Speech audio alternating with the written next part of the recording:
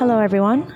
Welcome to Better Health While Aging, a podcast that gives you strategies and tips about improving the health and well-being of older adults.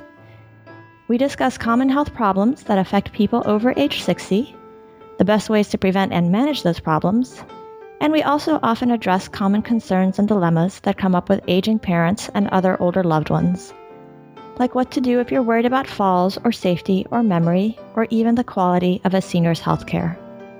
I'm your host, Dr. Leslie Kernison. I'm a practicing geriatrician, so that means I'm a medical doctor specialized in geriatrics, which is the art and science of modifying healthcare so that it works better for older people and for their families. Today's episode features a special guest, and I'll be speaking with Anne Tomlinson. She's been working for over 20 years as an aging policy analyst, a researcher, and a consultant, and she has especially worked on the financing of long-term care. She's the kind of person who gets to testify in front of Congress and explain issues related to how we pay for the care of older adults. She is also the founder of the website daughterhood.org, which she founded last year in 2015, and that website focuses on supporting women who are caring for aging relatives. I've been following Anne's work for quite a while now, so I'm thrilled that she was able to take some time today to join us on the podcast to talk about paying for care and coping with the caregiving experience. Anne, welcome to the show. Thanks for having me. So, you've been working for over 20 years as a researcher and analyst in aging policy and in long-term care. And I thought it would be helpful to start with you telling us a little bit about what is long-term care, because even though I think almost everybody at some point faces these issues about care for older adults, most of the public is maybe not familiar with that term and what it means. Yes, absolutely. That comes up all the time. So at its essence, long-term care is the type of care that you receive or that a person receives when over some period of time they are not able to do basic activities of life by themselves. So for example, if you have something that happens to you like an accident or you're diagnosed with multiple sclerosis or you have a child who's born with a disability. All of those instances are examples of situations where, because of a situation or an underlying condition, that person needs help from another person to just do some of the basic things that you and I take for granted, like bathing themselves or feeding themselves. So that's effectively what long-term care is. And it can happen to anyone. That the need for that can happen to anyone at any time. It's a risk we all face.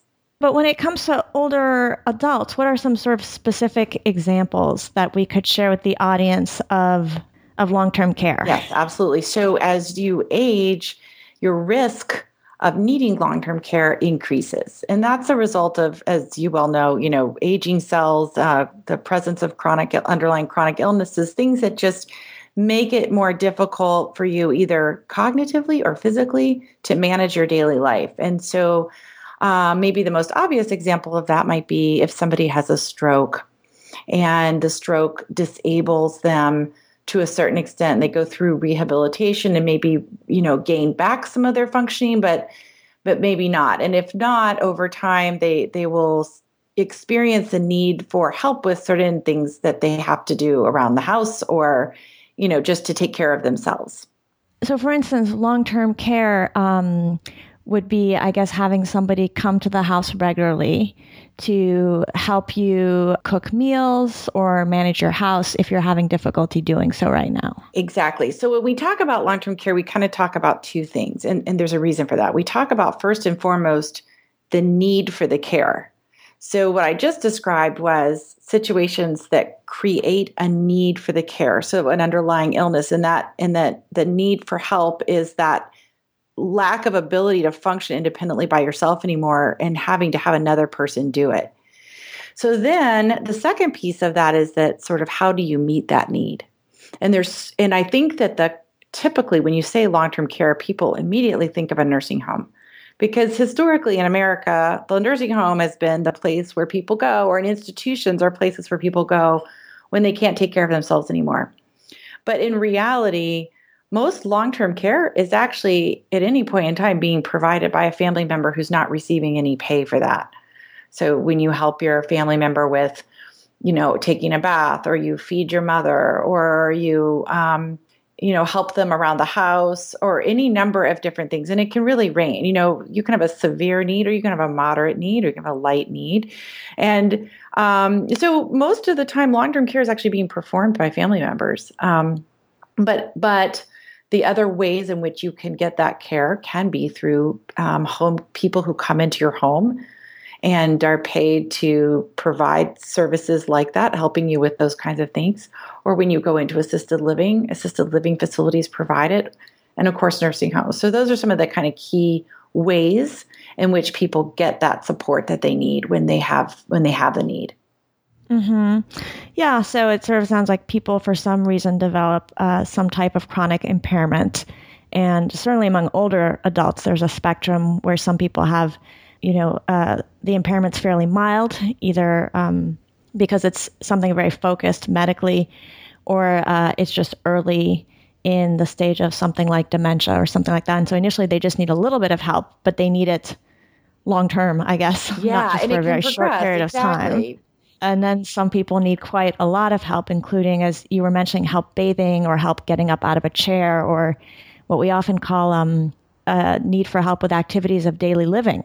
Right. Which is so substantial that that's often a criteria for being eligible for nursing home care if you're on Medicaid and, the state or a public program is potentially going to help with that. I know that that's often one of the criteria is needing help in activities of daily living and things that are so basic like feeding yourself and getting up out of a chair and getting dressed. That's exactly right. No, I mean, that's a really good way of describing it, that there's really this continuum. And, people will, particularly in old age, will sort of come into that continuum at different places. So like you said, somebody might really start with and maybe never even progress past the point of just having a little bit of a challenge, say, for example, managing their meals or just transportation. Yeah, exactly. If you lose the ability to drive.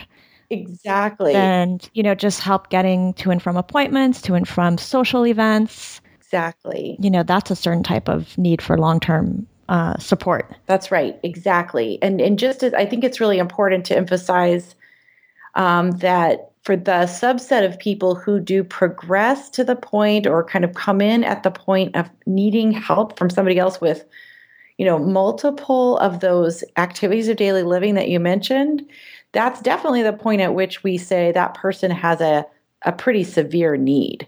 We call that a high level of need. And it is exactly what you just said.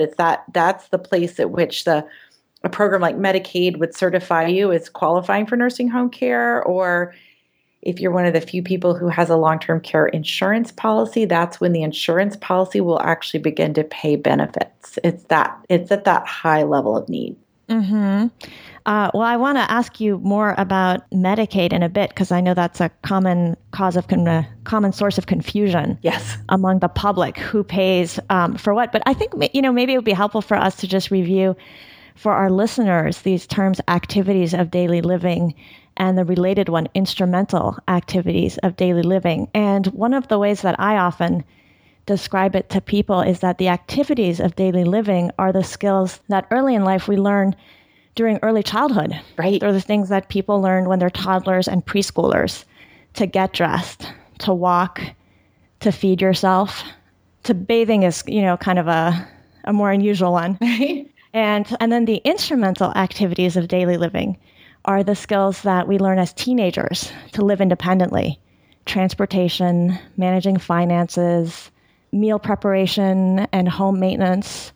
And those are the skills you need more to live independently. And what I see among older adults and with families is that the instrumental activities of daily living are the ones that spouses and adult children often start helping with. And they do take time and effort, but often that's manageable. And it's really when a person reaches the point where they need help with activities of daily living, with the dressing, toileting. That's a very, right, I think, substantial one, and one that we know often, really overwhelms family caregivers when they start having to be very involved in taking a person to the bathroom, Yes. or in managing incontinence, that tends to be extremely stressful and burdensome for people. Right. But that when an older person needs help with activities of daily living, that just sort of takes everything up to another level. And many families still do it, but it's just a whole other level of involvement and effort. Absolutely. And it's actually amazing to me how many families do that kind of caregiving. I mean, it's very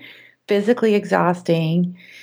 It requires it requires professional expertise. You think, for example, you might know how to change a diaper. That seems like it would be really obvious, or particularly if you've done it with children, but it's a completely different skill set when it's an adult. So, many people come into those kinds of situations, particularly when you get to that ADL, that activity of daily living situation, and they cannot really believe how much work it is and how little they kind of come into it with the right kinds of experience, with the right kinds of training. I don't know if you see that when you're dealing with families, but I think it's really kind of astonishing.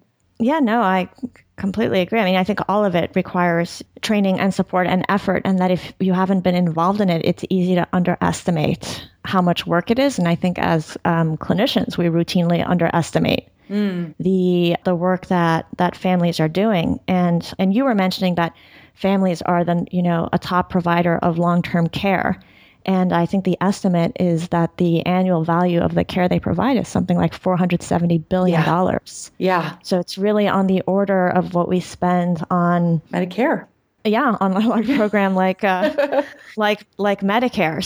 So families often are doing this work and donating effectively their time and effort to a relative. But otherwise, the sort of question is, if you don't have family who are willing or able to do it, or if a family is looking for help doing it, who pays for this care? And so tell us what you've learned about that. Sure. And what's happening now in terms of that. Sure. So I think one of the biggest misconceptions that people have, and it's understandable, is you think that there's a program called Medicare, and Medicare is the tax that we're all paying right now, through our employment. We all pay a payroll tax into Social Security and Medicare.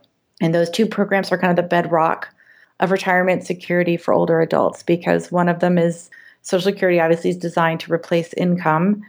And then Medicare is designed to replace employment-sponsored health insurance, because it assumes that you wouldn't be employed when you're older.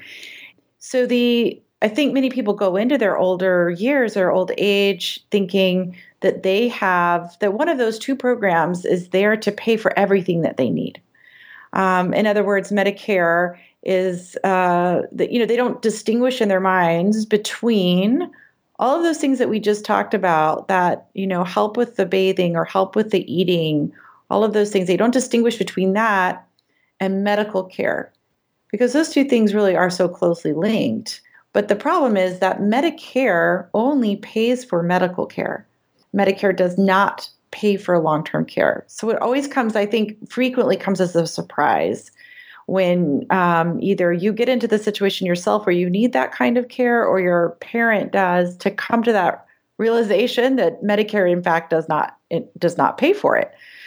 So that's kind of the first thing that I always want to share with people in my, in the blog that I write and the speaking that I do, is just to keep in mind that that's not a program for long-term care. So that's surprising right there. And if I can add something, I mean, I think they at least they used to use this term. I don't know if it's still widely used, but they used to describe it as custodial care, right? All the help, all the things that are not sort of the direct provision of medical care. So all those things about even helping someone take, getting someone to and from the doctor, helping them with those instrumental activities of daily living in their home, paying their bills, or the actual hands-on activities of daily living care. That's all called custodial. Right. And not considered Medicare. Right, exactly. Do they still use that term? Yeah. It's also called unskilled sometimes. Unskilled, custodial. Right? There's skilled medical services, and then there's unskilled services. Exactly. Which I think just reflects our lack of appreciation for the immense effort that this work often is. Right. And I think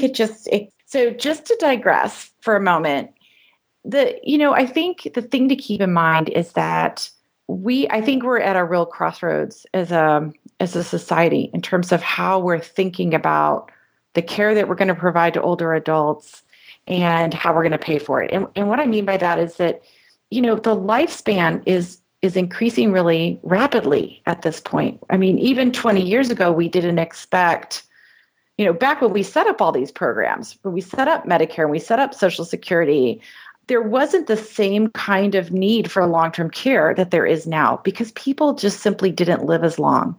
And what comes with that longevity, what comes with that increasing lifespan is that for many people, you're going to have an increasing period of time, or so I should say for the population, you're going to have an increasing period of time that people are going to need that kind of care. So our programs are kind of outdated. They're kind of old-fashioned in the way that they're designed. It's really hard to change them because they are run by the government. And so there's all of these things that, Congress has to act and everybody has to agree on how it's going to change. And so that's why, for example, Medicare has a home health benefit, but the home health benefit is very focused on providing therapy at home and some nursing, but not really long-term care. So I think that's part of what creates this confusion is that it's not really set up for what we need anymore. Right. So you were saying that we have Medicare, which pays for medical care, which does not cover all this other additional care, which even though it is relevant to people's health and well-being, it's not considered medical care or quote unquote health care.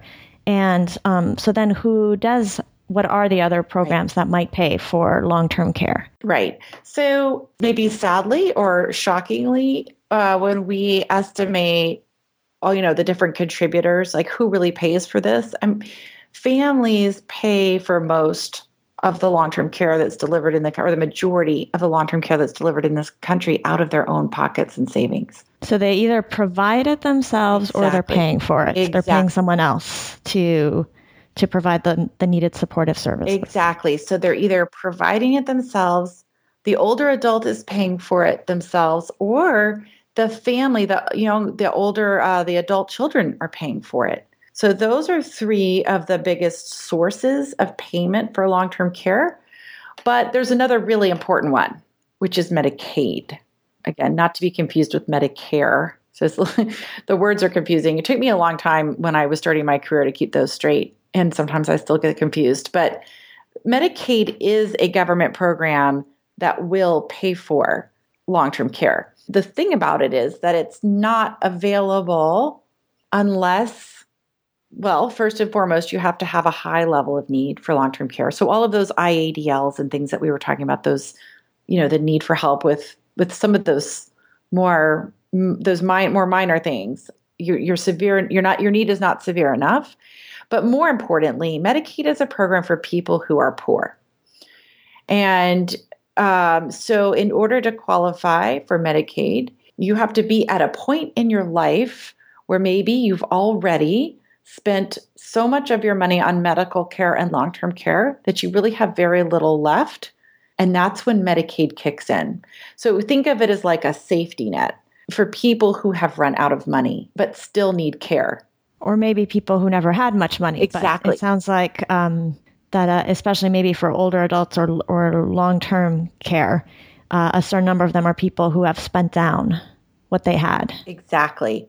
Addressing long-term care needs. And so they finally become eligible for Medicaid. There are a lot of older adults who are on Medicaid because they've been on Medicaid their whole lives. They've received Medicaid as a program. I mean, they were enrolled in Medicaid as younger adults, and they age into it, and so they're on it as older adults. And then there are other people who come to it later in life because a whole set of circumstances have created a situation where they can no longer afford to pay for their own care.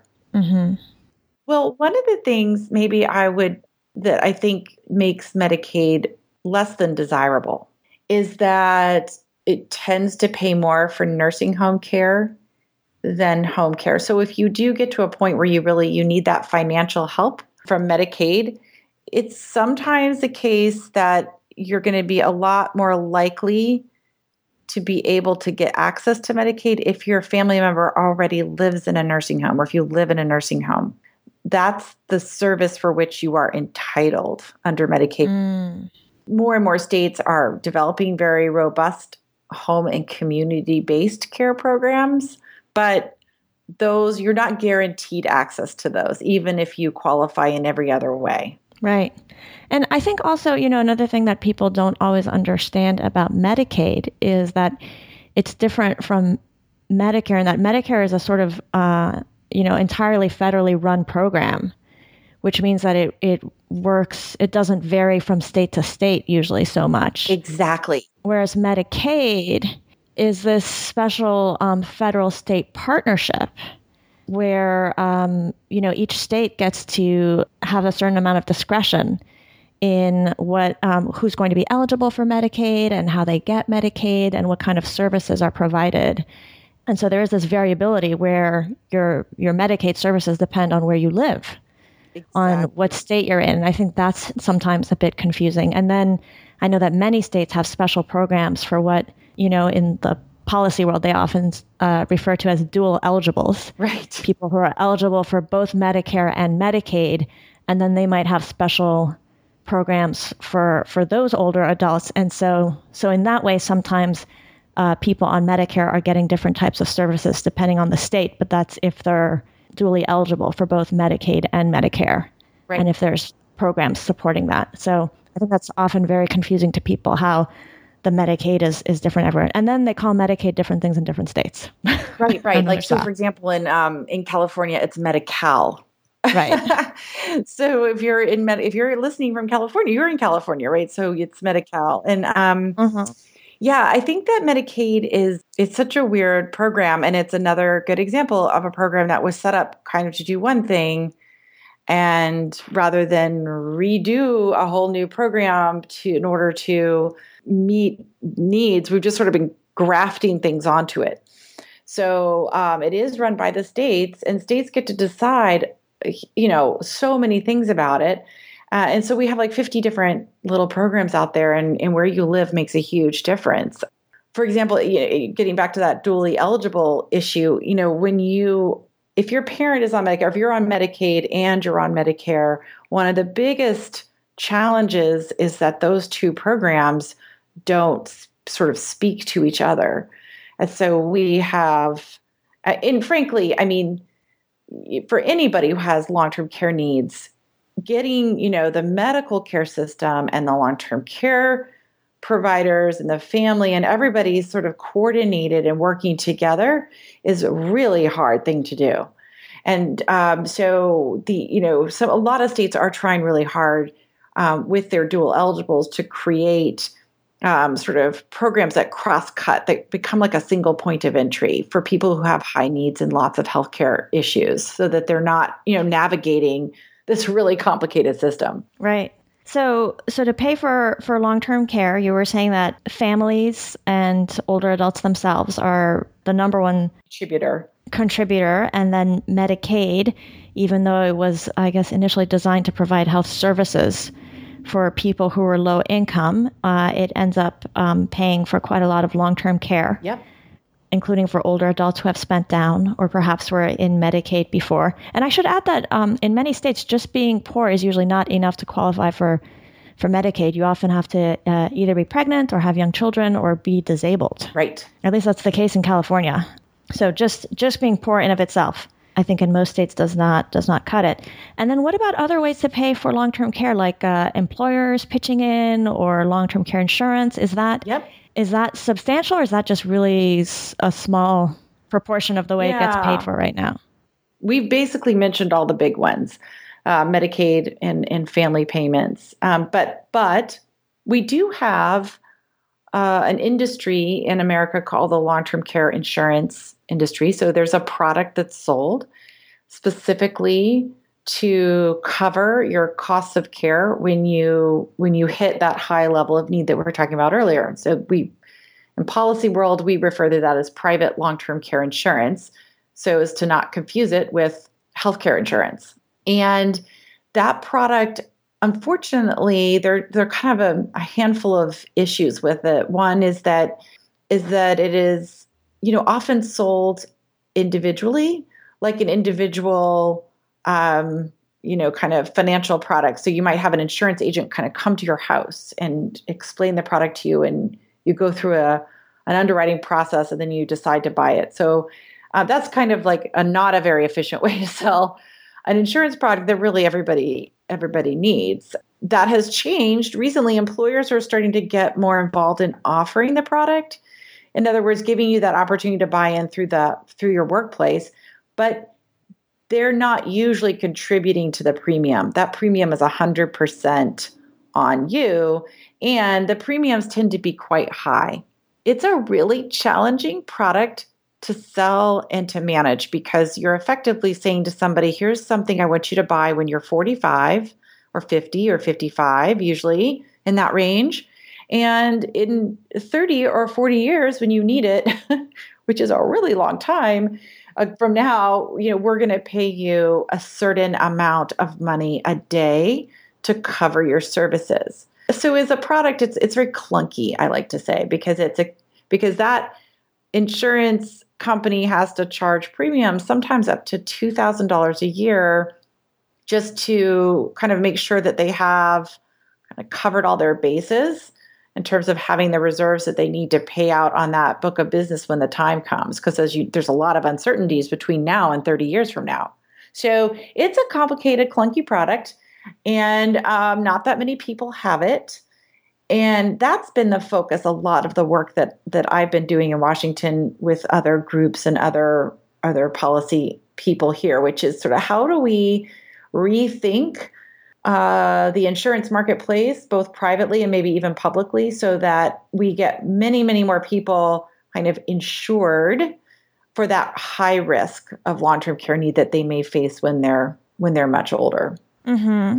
And can you speak a little bit about the high risk? Because even though most people will need at least a little help, isn't it actually a relatively small proportion that are going to need a lot of help for more than a few years? Exactly. Right. So that's part of the reason why I think that there's so many, that the policy answer kind of to paying for all of this care that people need is to think about it in terms of insurance, because it's not inevitable that you will end up at that situation of having that high level of need. Kind of going back to our need continuum, our data shows that maybe 70% of everybody who turns 65 will at some point over the rest of their life have that kind of mild level of need that we were talking about for, kind of those things like getting groceries and transportation and kind of managing the house. But a much smaller percentage of people, more like 50%, will actually hit that really high level of need that we were talking about, where you need help with those basic activities like bathing or dressing or eating. And 50% is less than 70%, but it's still a lot, right? It's still one person in two exactly. Who might need some help with activities of daily living. But is that just for a fairly short period of time? Right. So there's really a much smaller set, about 15% of all adults who turn age 65, who will end up having that level of need for 5 or more years. So that's where the really high costs come in, the kind of what we call catastrophic costs. They will spend, at a minimum, their costs will be somewhere in the order of $250,000. And that's the sort of floor if you get to that point. And Medicaid may be paying a chunk of that. You're paying a chunk of that. Your family's providing unpaid care. I mean, we're kind of patching the system together effectively to kind of cover the cost of care for people, for that 15% who are in that situation. And so that's the event for which I think many people in Washington feel like it would be really great if we had some kind of pooled risk around that. We get everybody to kind of chip in, and share in that risk, because only 15% of us who turn 65 are going to be in that situation. So maybe that makes sense as a way to pay for it. Mm-hmm. Well, that's certainly a catastrophic expense, but I'm thinking about how you were saying, so of people turning 65, 50% of them will need some activity of daily living support. And then there's 15% who need it for more than 5 years. So does that mean there's about 35% who are going to need it for less than 5 years, but still maybe a year or two? Exactly. Because what's the thought on how they should cover or how we collectively Right. should cover the cost of long-term care for them? Yeah. Because that's still, even 3 years. I mean, 3 years is better than a high level of need for 5, 7, 10 years, which certainly happens to some people. But those 3 years could be difficult for an older person and their family. So what's the latest thought on fair and affordable ways to provide support for people who fall into that? Yeah, it's really challenging. So of the half of the people we were just talking about who are going to need it, who are going to need that high level of care, really, a third of them, over a third of them only need it for a year. So that's kind of I guess, a relief. I don't know. But, then there's, another quarter of those who need it for 5 or more years. And everybody else kind of falls in that middle, like 1 year to 5 year range. And the way that I would say kind of stakeholder groups here in Washington, analysts, there are like a number of different groups that have been really working hard on this and thinking about it and worried about it. Because, obviously we're going to have a lot more people over age 65, as the population ages. And so it's starting to feel a little bit like a crisis. If we're going to get everybody insured, we need to do it soon. So we're looking at kind of 3 different types of insurance that could be offered. One is what we call catastrophic. So that getting a product that would cover those catastrophic costs that happen for people who, really have these long stretches of long-term care need. There's another way of thinking about this, which is like maybe we should have an insurance product really for those first couple of years when most of the people who have need are going to need some level of insurance. So, it's like, if you're going to have this level of need, chances are you'll only have it for 1 or 2 years. And wouldn't that be a nice time to have the insurance, So we call that kind of front end risk versus catastrophic risk. In my mind, it would really be nice if we could just cover it all. Like, can we just have insurance for the 50%? Can we have kind of a comprehensive insurance? Because when we know that really has the greatest impact on helping with those out-of-pocket expenses, reducing the reliance on Medicaid, creating more money in the system to improve services. But there's a lot of concern about how much that ends up costing because sometimes somebody has to pay for it. So, so it's like, well, maybe we should try to think about really beefing up that private long-term care insurance marketplace for those front end things. So people can buy insurance for much smaller chunks of time and it'll make it less expensive. And then have a public program on the back end that everybody pays into that covers these catastrophic costs. And in that way, we've sort of created a kind of a comprehensive approach through a private-public partnership. So when you say beef up the private insurance, does that mean sort of offering subsidies to people or tax credits or kind of little incentives to get them to sign up for private insurance products and then maybe setting some criteria for what those products have to cover? Sort of similar, I guess, to the health insurance marketplaces they were trying to create through Obamacare. Yeah, it's kind of 2 things, actually. It's addressing first and foremost the design of the product and how it's offered so that it can be a cheaper, less expensive, but still high value product and that it can be offered to more people. So if, for example, and this is just a for example, but it's illustrative, if we said every employer must offer this, not that they have to pay for it, but they have to at least present it to their employees and educate them on it. And then if we said, but the thing that they're presenting is something that's designed in a way to make it a lot less expensive than what's out the market now. And then if we added in another little incentive, which would be kind of goose that demand, right? Kind of really motivate a little bit of demand through the tax code, like through tax incentives or tax credits, or, maybe using your 401k funds tax-free and penalty-free to pay the premium, or something like that. Those are those are examples of things that people are thinking about here in Washington to try to help improve access to and affordability of that private product to cover that kind of front end risk. Mm-hmm. Well, it sounds like it would certainly be an improvement over what we have now, which is not much of anything. Right. But it still sounds complicated for older adults and their families to navigate, which I think brings me to this website you created, Daughterhood. Yes. Which I think was partly, I want you to tell us the story, but my understanding is it was partly a response to you talking to people in your social circles who were trying to sort out this issue of how do I help my parents and how do I either provide the care or get care and who pays for it. So tell us a bit about this website and what you've learned from sort of talking to people who are kind of on the ground. Yeah, thank you. Yeah, no, thank you for mentioning that.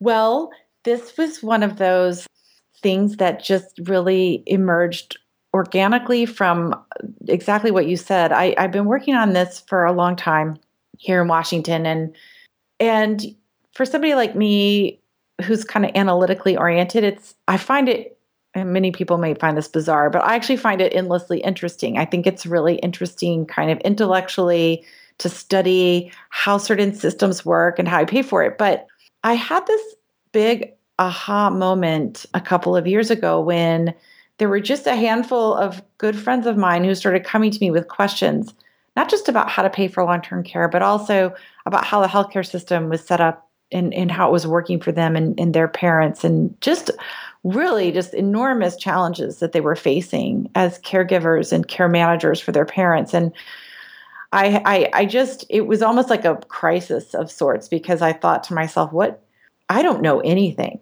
I mean, I had that moment of like, I know this stuff intellectually, but I don't really know how it, when it comes down to the real world, how it really happens for people in their real lives, it's very different than the way I've understood it to be. And it caused me to really rethink my whole career, frankly. What am I doing? A little midlife crisis. And what came out of it was I didn't really have a great answer. I didn't decide, like, I guess some people do, like, I'm going to start a new company that's going to, I don't know, create a new kind of service or product or answer to any of this. But what did emerge was that I really felt the need to start to write about what I knew and try to relate it to what other people were going through, and kind of develop this relationship with a group of people or readers who could kind of almost co-create with me this like new way of providing information about this to the people who are in this situation. So I like to say Daughterhood is like, it's a content and it's community, and it's designed not just to inform, but also hopefully maybe a little bit even inspire people who are in this situation. And that's our goal with the blog and the videos and the Daughterhood. We're also doing something called Daughterhood Circles. So that's what came out. But I feel like I've learned a tremendous amount just so going through the process of writing it, then talking to caregivers and having them email me and comment on Facebook and things like that. I continually learn about what it's really like at the ground level to deal with the healthcare system and the aging care system on behalf of a parent. Mm-hmm. Now, I think it's wonderful that you're doing this, and especially that you're able to bring some of your expertise to it, because I think that definitely informs your content in a certain way. But there have been, over the past several years that I've been doing this, I mean, there are a number of websites that are there to help people either with caregiving or with caring for aging parents. But still, I feel like people are still struggling. And do you have a sense of, what it is that we haven't yet been able to do for people? Yeah, through all the time. The existing websites, communities? Yeah, I think about this all the time. It's definitely a nut we haven't cracked yet. I guess I have a few theories. I think that, I think it's a very complicated topic. It's very complicated to provide information to caregivers because it cross-cuts so many different disciplines. So while, I think I give really good information about certain things, I'm not a geriatrician, right? And that's a whole area that they need to know about that they can get from, say, from you. But then there's financial things, and there are legal things, and there are all of these emotional challenges having to do with interacting with your siblings. I mean, I like to say, I hear from my readers about, kind of two big problems. One is, how do I pay for this? And then the second one is, how on earth do I deal with my siblings? So I think there's just this money and relationships. It always comes down to that. I know. It's like this nasty stew of life's biggest challenges. And so I think that affects how people consume information. But I also think it's just really, there's so many different ways it can be complicated and technical. Just to give you maybe one quick example, I had somebody get in touch with me, and I made a video out of this. Actually, it's on the website because it was so striking. Ultimately, she was trying to get Medicare home health nurse in her home in her dad's home. And she was being turned down because the doctor was telling her that the person had to come into the doctor's office to get certified for home health. It's called a face-to-face. Mm-hmm. So for a number of reasons, the doctor was wrong about how they were interpreting the rules. But you can see, as I'm telling this story, we are now down into this like little micro tiny little like nuanced set of regulations around the Medicare home health benefit that's affecting this woman's ability to get the care for her dad that he needs because he's at home and bedridden and homebound. And I think that it is hard for any one website, for any one information source to kind of have everything that everybody needs. And so like she was online, desperately trying to find stuff. She didn't find it on my website, but at least she emailed me. And so because we're still relatively small, I was able to email her back. But, I don't know. I think that I think it's just that it's a very complicated and wide-ranging set of issues that people confront. And so they struggle, even on a really good website, we're going to struggle, I think, to give them what they need. Yeah. Well, I feel like often, we recommend that people contact their area agency on aging. Right. To get help and information and resources. And those agencies get, funds, right, public funds to do it, although it's probably not enough. And, they're constantly struggling to have their funding renewed or appropriately increased. But in your experience, are family caregivers trying that and then they're not getting that kind of information from there? Or is it that they don't even know to access those area agencies on aging? Because I've wondered that. I think it's two things. I think absolutely there's that first order, right? There's that first, because my experience is nobody ever sees this coming. It's just you can't, until you're in this and involved in caregiving or providing long-term care or needing long-term care, you can't really conceive of just exactly how hard it is. So then when it happens, you don't have a sense of what the resources are. But even then, let's say, you go online and you do discover that there are the area agencies on aging, you find the one in your community and you go to it. I mean, and it does have some funding, although definitely not enough. There's nobody in that organization that I know of who's really willing to or prepared to tell you, of the 40 home care agencies in your market, here's the 3 we recommend. Right. The government doesn't really want to be in, that's a very dangerous and difficult place for it to be. So it doesn't do that.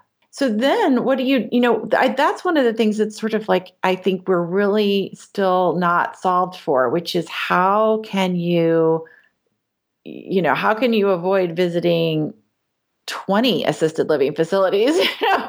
Find the one that's right for your parents. It's very overwhelming and you need help to do that. And I think, there are, some organizations that are trying to do that, but there are a variety of websites promising to help you do that. But I think knowing which ones are doing the job well, right, and kind of understanding the back end, whether they have relationships with facilities, exactly, and what those relationships are, can be tricky to figure out.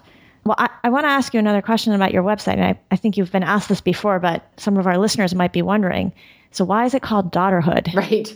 Given that, a certain number of men, Yes. sons, or not, sometimes it's not even a child of the older person. It might be a nephew, niece, or a friend. Right. Or a husband. Who is involved. Can you tell us a little bit more about your thinking there? Absolutely. Well, I think that one of the things that I've come to understand, and this is part of sort of my theory about what the problem is with websites to some extent, is that there are really so many different situations that you can be in when you're providing care.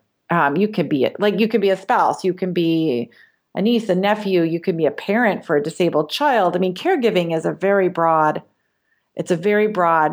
category. And I always like to say, I have had two neighbors, both of whom are men, and both of them provided heroic levels of caregiving for their mothers who lived with them for years and years and years and years and years. So I have the greatest amount of respect for male caregivers and for sons all over the world. I think they're fantastic. I think it's that my view is that, gender is definitely one of those things that creates differences in how we experience certain challenges in life. So those sons are experiencing challenges, but I believe that some of those challenges tend to be different than what women face. And it is the case that there are more women doing it, and there are more women doing it at a hands-on level.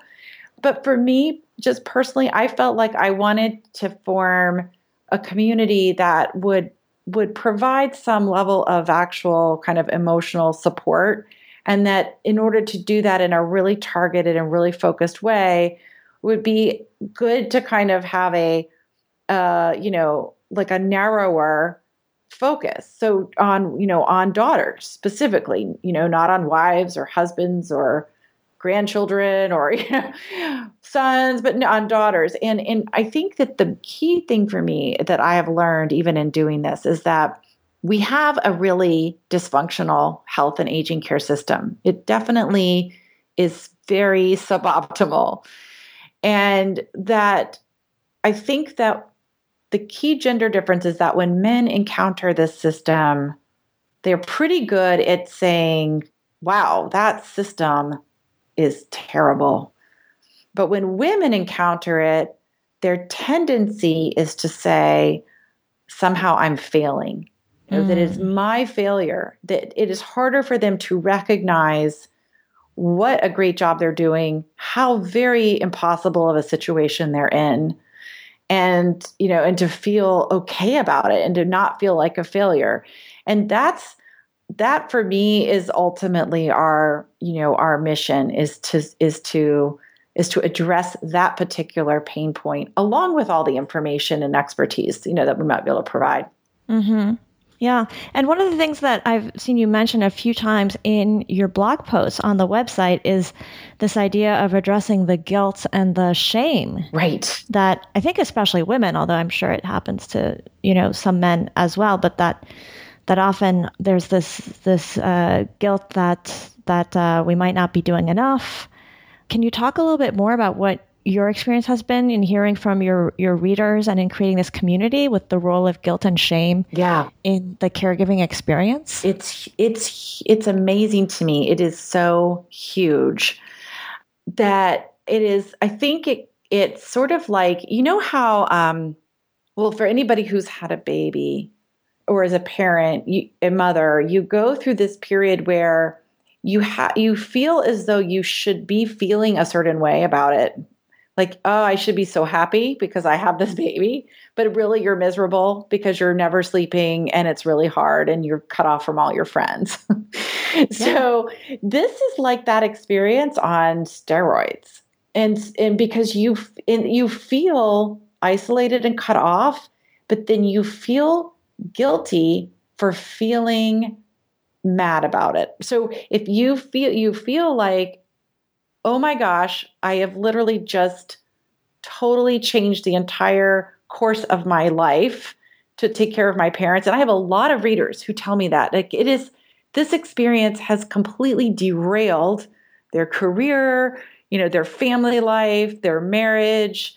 whatever plans they had for their own retirement. And they feel ashamed of the fact that they feel upset about that because they're supposed to, because there's this expectation that we're supposed to honor our parents. It's supposed to be this, that this like font of giving back to our parents. And when really they're just feeling really a lot of grief about the fact that they've had to give up so much to do this and they weren't expecting it.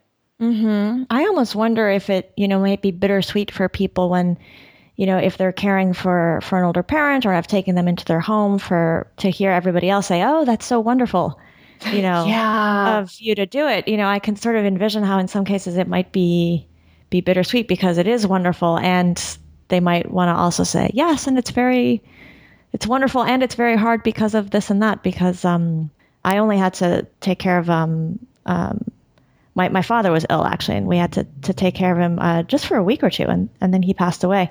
So I haven't had that experience, but I certainly remember feeling it, when my children were babies. Yes. That it's like, oh, it's so wonderful, you're home with your baby, and it was wonderful. But as you were saying, there were all these parts of it that were difficult and miserable, and one felt like it would be impolite to bring that up or to try to get support for that because because it's so wonderful. You're doing a wonderful thing. Exactly. Having a child or helping an older parent. And I think the other thing that I'm starting to pick up on a lot in the conversations that I have is that, and actually I was in fact talking to I was surprised to hear one of my neighbors, I mentioned this as one of the men actually, which was, he said, there's this, when somebody is frail, again, and so this is maybe a contrast to being a mother or having a small child. There's this sensation that you can never do enough to make them comfortable, to find the right kind of care. He talked about, he had two sick parents in his house. He was running food, from the kitchen up to these bedrooms, delivering meals. And then, his mother would say, "Can you just sit with me for a few minutes?"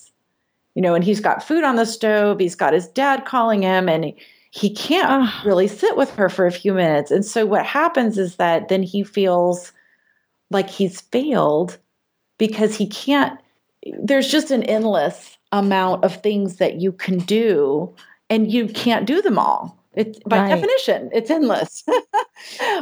There's no, and better than I do. I mean, you get to that decision-making place too with healthcare decisions where there's no right decision. There's no easy decision. So it's just really loaded with feelings of guilt and failure. And I think women tend to experience that more than men, but men definitely do too. Mm-hmm. Yeah, good point. Well, so in closing, I mean, at this point, what do you recommend to family caregivers, especially women who come to you saying, "I just don't know what to do about my parent"? Do you have a couple suggestions, both for the money part and then just for coping? Right. Well, I think one of the things that I think I really would want to encourage everybody to do is really try to find support somewhere. Do not underestimate how hard it is or is going to be or how long it's going to go on. And you have to build some kind of community for yourself. And it sounds really hard. It's really hard because lots of times people can't find other people in this situation. And, but again, those area agencies on aging, this is one of the places they excel. Is they have people who are advocates and ombudsmen, and they have support groups, and they have resources, and you can plug in there. There's a wonderful website called caregiving.com that is really a very thriving community of people who meet online, through their writing and things like that, which I think is fantastic. We are trying to start daughterhood circles and communities all over the U.S. It's very, very hard, again, because, we're small and we're growing, but we, finding and, recruiting leaders and equipping them and getting the word out, it's challenging. But, hopefully someday there will be one in your community for you. And you can help start one. But I think so. I think number one is just trying as hard as possible to kind of plug into some kind of support. Do not, think that this you have to be an island here. And then I think as far as money goes, I would say this is harder to do, but as a woman, especially if you're a woman listening to this, you try to protect you're affected by this financially. Try to protect your own ability to earn money, to continue to pay into your own retirement, to buy your own long-term care insurance if you can, because you're going to have a long life too, hopefully. And unfortunately, caregiving can kind of take you off track of preparing for your own retirement and being financially secure. So before you start to plow a lot of your own money into their care, think very carefully about that and have conversations with your family and your parents, because you have a long way to go in your life, hopefully. So you want to be ready for your own old age. Right. And I know that much of your professional work has been working with Medicaid and large foundations and bigger groups. But for sort of individuals and families, do you have any sense of whether working with a sort of elder care financial advisor or, a professional in finance or law with specific expertise in figuring out how to look at your assets and right. address paying for care, do you know if that's generally worthwhile for people? I do think so. Yeah, that's a good suggestion. I hesitate a little bit. Because that's an expense, Exactly. which I think know. people are often reluctant to do. But if it's going to save them money on the other end, I sort of wonder. I know. I don't know enough about it to know whether to suggest it. There is a wonderful website. It's the National, and now I'm going to, of course, forget the name of it, but it's basically elder law attorneys.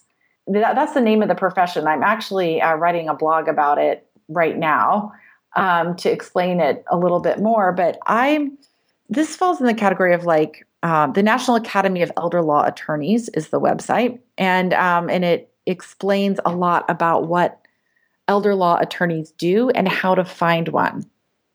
Mm-hmm. I think if you find a really good elder law attorney, it is worth the expense, because it's like financial planning, advanced care planning, and you're really helping you figure out what your options are with respect to Medicaid. Right. And this is maybe thing about Medicaid is every state has a lot of sort of detailed rules and regulations, and the elder law attorney will know what those are, and they'll be able to help you navigate that, in a perfectly above board and legal way. But it's just, you need to know sooner rather than later. Right. What your options might be in regards to that. Law attorneys, I think they're great. I think like anything like this, I'm sure as you would say this about a geriatrician, right? It's like, yes, geriatricians in theory are good, but you want to find the right one for you, and the attorneys like that too. Right. And I know also that for some older people, they have a home, which is potentially an asset. And so our elder law attorney is often able to advise people as to how to leverage absolutely the asset of their home. Because I feel like that's another sort of option that people might want to consider, but you definitely need professional help in determining what you might be able to do. Yes. I mean, I think if you want to stay in your home and you want to receive Medicaid, or you want to move into a nursing home and you want to keep your home, like those kinds of things are what elder law attorneys are really good at. If you're going to sell your home as a way of paying for something that Medicaid doesn't cover, which, for example, tends to be things like assisted living or independent living, you need the attorney just to help you set up kind of the funds that's going to help you use that money wisely over the rest of your life. So, in other words, you sell the house, you have all that money, and it needs to be protected. Not for Medicaid, but it just needs to be set up in a way that enables you to pay for the things that you need going forward. So right. That's it. Elder law attorneys are good. Financial advisors are important too. I mean, I think part of the thing that makes this all really hard is there's a lot of different types of people, professionals who are available to help, and just figuring out who to plug into and at the right time. And some organizations are starting to offer more of a one-stop shop. I've even heard of elder law attorneys, getting together with social workers and nurses and sort of creating a whole, kind of like life care product, which I love. I think that's a great idea. Well, I think it certainly makes sense as an idea, to sort of combine the different disciplines or professions. And that in general, we know that often, the best care for older adults comes from this team that combines multiple different types of expertise. Right. To address all the different angles on what's happening with this older person and their family and their needs now, and anticipating how to best meet those needs. Right. For the future. So, well, this has been really helpful. Well, I'll certainly put a link to this blog post that you're working on about this topic and to your website. Well, let's hope that the work that you and your colleagues are doing in terms of finding better options for us to pay for long-term care, that it comes to fruition soon. I hope so. And that we have better options. Thank you for doing this work. Sure. Thank you. Thanks for having me on your show. I hope you all enjoyed those insights from Ann Tomlinson. Again, she is an expert in the financing of long-term care and is also the founder of the website daughterhood.org, which helps women involved in the care of older parents. For links related to this episode's discussion, be sure to visit the show notes page for this episode. You can find those at betterhealthwhileaging.net/podcast, and that will take you to a list of recent episodes, including this one. And of course, if you have any questions about something you heard in this episode, please post your question in the comments section under the show notes for the episode. Last but not least, if you've been enjoying the podcast, don't forget to support us by subscribing on iTunes. And you can also tell your friends who you think might enjoy the podcast as well. If you are already subscribed, please do leave a rating and review. This makes it easier for others to discover our show in iTunes, and I would love for the many people who are interested in health or aging or family caregivers to be able to find it and give it a chance. Thank you so much for listening. I'm Dr. Leslie Kernison, and I'm looking forward to you joining us for future episodes.